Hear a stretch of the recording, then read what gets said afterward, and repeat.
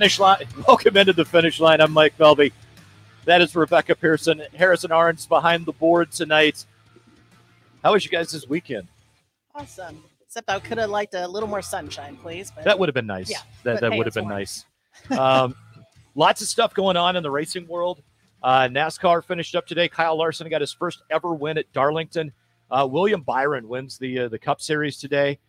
No fights in NASCAR this week, though. Ross Chastain threw a punch last week. He's one of the most disliked guys out running with NASCAR, and it's I don't know. It always adds a little bit of spice when you get. You got to have one every season. Yes, yeah. It just isn't right. It's not NASCAR without that. You know what I mean? Well, I thought the rule was you had to have at least one a season that involved a bush. Yeah.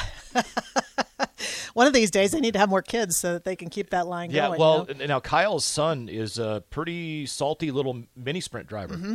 I think you may see him. We may see him later coming up on the in ranks. life. Yeah, he's one, and Kyle Larson's son as well is doing some damage. So awesome. We're gonna keep those interesting rivalries going. We got a cool show today. We're going to run through the victory lane here in a minute and let you know who all the winners were from some local races, national races.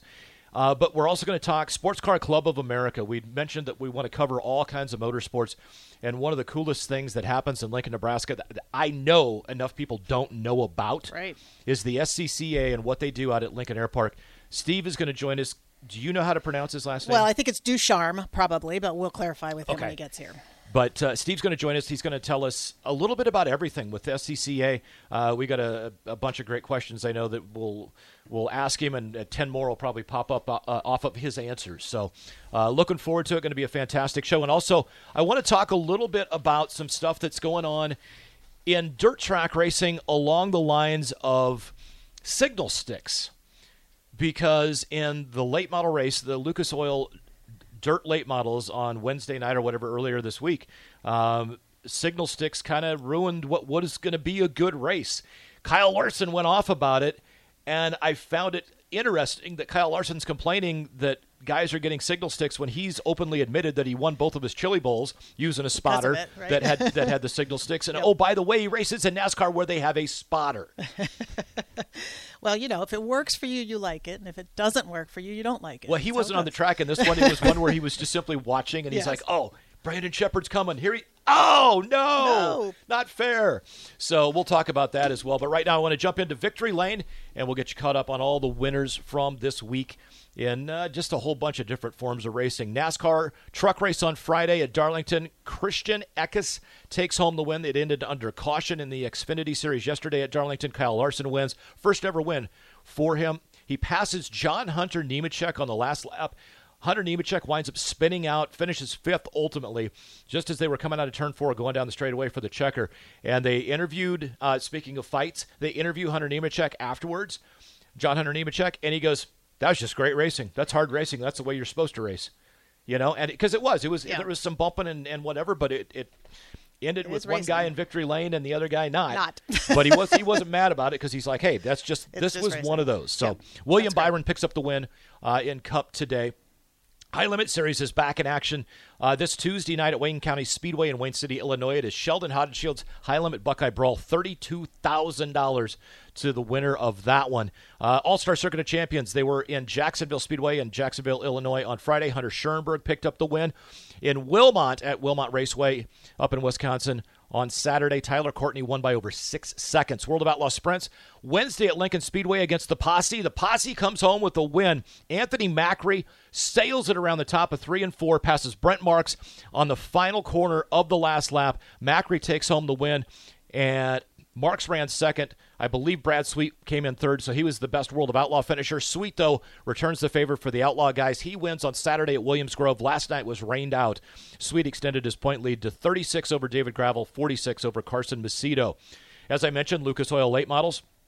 The race that they were talking about winds up with Hudson O'Neal picking up the victory, and Brandon Sheppard just couldn't quite get there in time. And then last night at Fairbury Speedway, Bobby Pierce takes home the win. Knoxville was rained out. USAC is dark. However, they did race here locally down in Beatrice on Friday night. The modifieds, Anthony Ross comes from 6th to pick up the win. In the sport mods, Rick Rohr comes from 9th. Jordan Grabowski from 9th in the stock car class down in Beatrice. Hobby stocks saw Taylor Huss win from 9th. And then Zach Blurton won the 305 sprints. They ran the Race Saver sprints down at Beatrice on Friday. Joey Danley had issues in his heat race. He comes from 19th and runs 4th. So a big night for Joey Danley down in Beatrice.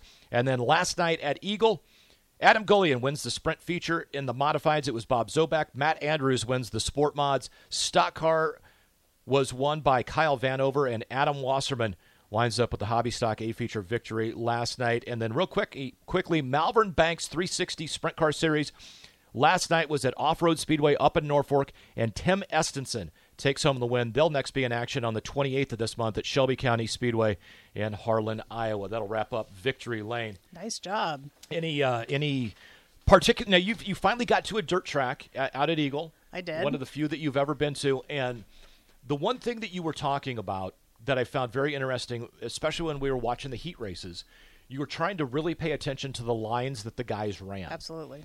And I told you that the cushion would wind up by the wall, and by a feature of the sprint cars, it did. Yep. They're running a couple of feet off the wall. It is so interesting to me where the tires on pavement tracks will flake off, and you'll get the marbles. Yep, the marbles. And the marbles are not a good thing. No. But the interesting thing is on a dirt track, the marbles kind of will sail off up into the cushion, which is where you never want to be if you're, above that little ridge on the cushion. Then you're in the marbles. But, boy, you could have a top, a middle, and a lower line on dirt track, and that's one that I think may have been a little bit different from what you normally see, especially from pavement. Oh, definitely. That's for me. You're always looking for the fastest way around the track, right? Now, completely different since I haven't been in a dirt car to understand how do you compete, right? That's what I've been looking at. And then I was watching the race at the Grove, and it looks so smooth, right? It just looks amazing. I thought, wow, that looks like fun. I just want to get out there, I'm just watching it on YouTube and thinking, oh, that looks amazing. Well, and Williams Grove is one of the most unique tracks, obviously because of the bridge over the backstretch that leads into the infield, but it's Martinsville. It's a horseshoe. It looks fast, It's a paperclip. Yeah. And it's super fast. Yeah. And there's hardly any banking.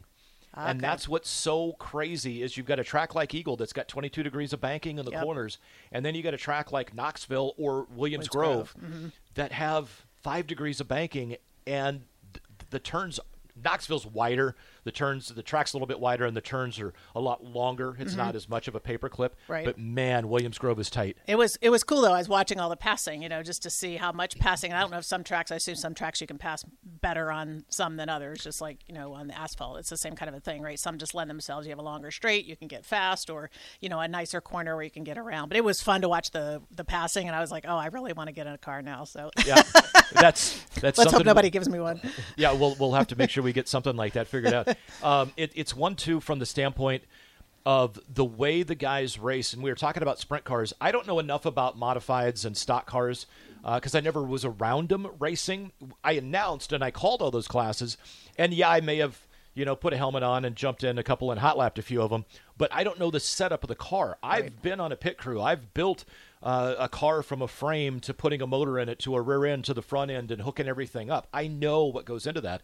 And a sprint car literally has one gear. Yeah. And it's whatever you put in the rear end. Yep. And at Eagle, the guys are running 612, 620 gear ratio. Pretty high-end stuff. I mean, that's something that's going to rev the motor. You're going to be up into that 8,800 RPM. But it's literally one gear. There's no shifting. Which I think is appealing, because when you're driving, you want to focus on driving. Right? When you have to shift gears, it's a whole other thing. Of course, it's part of the strategy to win as well. But it's to me a little bit like go-karts or something where you've just got your foot flat out, and what you're focusing on is driving and trying to win. So I don't know that I have one preferred versus another, but it's just more to think about. Well, and it's interesting on the setup of the sprint car. You're going to wind up, if you want to run low, you're going to have a higher gear ratio. If you want to run high, you're going to have a lower gear ratio because you want to be able to carry the speed. Yep. Now, you're going further, but you're going faster. Yep. Unless you're on the bottom and you're going slower, but you're not going slower because you're going faster because you can accelerate better. Exactly. And it was funny, as we were watching the racing a week ago out at Eagle, the bottom of 2, a lot of nights, not all nights, but a lot of nights, the bottom of 2 is always gold. Yeah. for some reason, there's always moisture there. Just like there's always a hole in turn 1, there's always moisture at the bottom of 1 and 2, it seems like. And we saw a good night of racing. By the time the A feature came around, it was mainly a bottom-dominant track. Although Trevor Grossenbacher, he just said, you know what, I'm sailing around the top. He did, and worked his way up to third. Couldn't quite catch the winners that night, but it's so interesting the way you have to pick the lanes. And it's all based on how you set your car up if you're going to run a sprint. And do they only get like a parade lap, first lap around to see the condition of the track, or do they have people going out to check out the track to tell them, if it's gold in the bottom or a lot of it is just going to be during intermission. You'll see a ton of racers that'll go down. They walk it. They'll walk it. Yep. Some of them will go down and ride a quad or the little mini motorcycles, and they're going around and they're literally looking for. That's what I'm used to doing. Yeah, you're looking to see where is the moisture at. Yep. With all the number of laps that a lot of these guys that have been racing locally have around Eagle Raceway, they also know the track looks like this right now at intermission. And I know last year in July, the temperature was about the same, et cetera. You know what I mean? That's all filed away in the memory bank. Being an analytics guy and a numbers guy, I'm one that'll I want to take stats. And part of the stats that I take are weather related. Mm-hmm. Sure. I want to know what the conditions were when the track was the way it was, and why did we set, what did we set the car up like? Sure. And then when we go back through our notebook, we can sit there and go, oh, the last time we used this setup and the track was in these conditions, it was 30 degrees cooler than it is tonight. Right. It's the same with asphalt too, right? It's a lot about the temperature and then the tires, right? And then you have different tires you're trying, which I assume you're doing the same thing in dirt track, right? Just trying to figure out which ones are sticking better. So yeah, a lot of components going into thinking of the strategy of how to win. One of the big things that happens both in pavement racing and Cup and Formula One, no matter what, in dirt track and no matter the series, is driver changes. But they happen a lot more often in dirt track, especially sprint cars and high-end sprint cars, World of Outlaws, All-Star Circuit of Champions, even the NARC series out in Northern California. Some big heavy hitters that are out there. But there's driver changes that'll happen. Buddy Kofoid, who is a 2-time USAC midget champion, national champion, came to a mutual agreement with CMS Racing, and they parted ways this last week. Now, super, super talented. Picked up a win. He won the inaugural High Limit Series race last year in August, and then he won earlier this year at the Talladega Short Track. Car owner Leighton Crouch didn't waste any time. It was like, something was coming, but Corey Eliason, who's had some success, he's won races with the All-Stars, he's won races with the Outlaws in the past. He's named as the replacement. Kofoid winds up jumping into Dennis and Teresa Roth's 83 Junior. Now, the 83 was in the news with James McFadden because he was doctoring tires a couple of weeks ago. Mm-hmm. They both wound up skipping what would have been racing at Williams Grove, which would have been the first race that McFadden could have raced after his suspension. Instead, they pull all the way to the West Coast, and Kofoid in the 83 Junior and James McFadden in the 83. And Kofoid finished 6th on Friday and then had a DNF. He started 3rd right alongside McFadden, by the way, in the A feature on Saturday night. Had some problems in it and got a DNF, I think, credited with 24th position.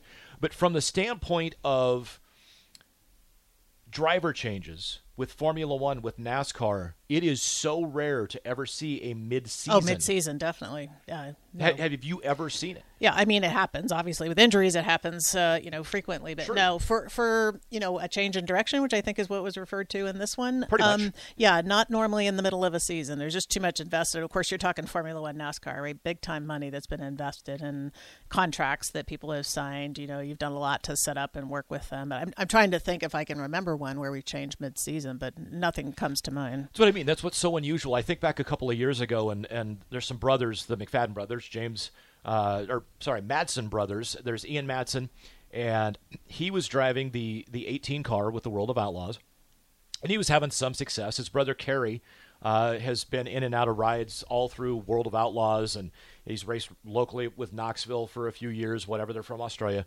But Ian is doing an okay job, and I think even picked up a win in the 18 car with World of Outlaws 2 years ago.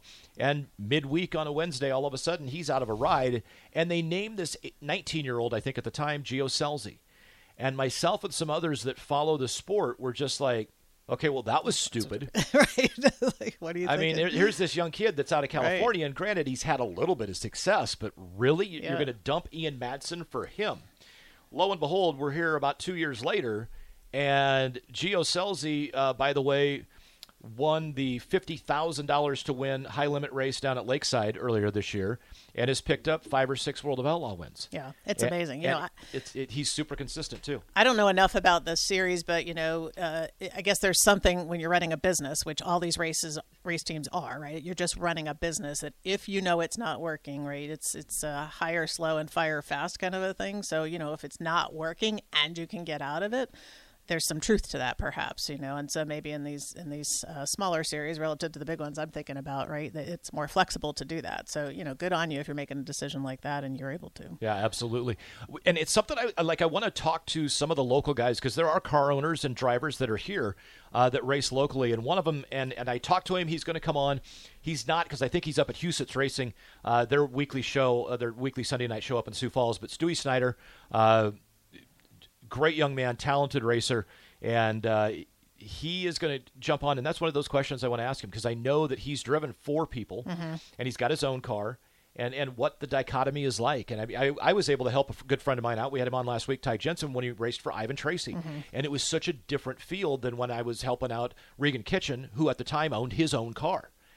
And because how the decisions get made on what happens with the car, it's different when you've got a car owner that's kind of the crew chief, and you've got a driver that likes his own style. And, right. Well, you asked me last week about NASCAR when I was sitting in the pit box, whether the driver and the crew chief, don't agree on fuel or tires or something like that. And at that point, they're very dependent on their crew chiefs. But when you think about someone saying, "Hey, the team's going in a different direction," you're thinking about, well, what is that? Are they not giving me enough marketing and airplay? Because sometimes these personalities want a lot of publicity, or is it they wouldn't set up the car they wanted to, or wouldn't invest, or wouldn't let them run in the races they wanted to? I don't know what those kinds of debates are in these cases, but there's a lot to go on, and there has to be synergy between the owners and the drivers. Otherwise, it doesn't work.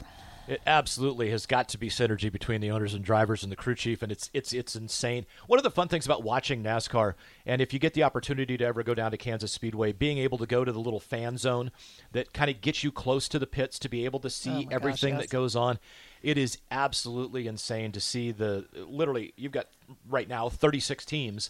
It used to be 43, but 36 teams that are out there right now.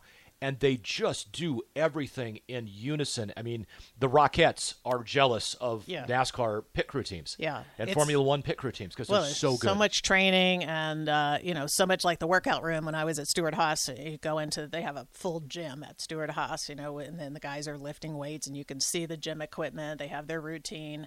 You see all the things that they're doing to test their car. It's quite a routine, because they can't afford to mess up not 1 second, right? As you know, those pit stops are timed down to the absolute second. So it's something very coveted to be on those crews. Absolutely. Now, the one thing that I've always wondered is, what kind of a pit crew do the Sports Car Club of America people have? And I just happen to know that the gentleman standing behind you in the production room is going to have the answer to that question, plus a lot more. When we come back here on The Finish Line, we're going to talk some Sports Car Club of America racing right here on 93.7 The Ticket.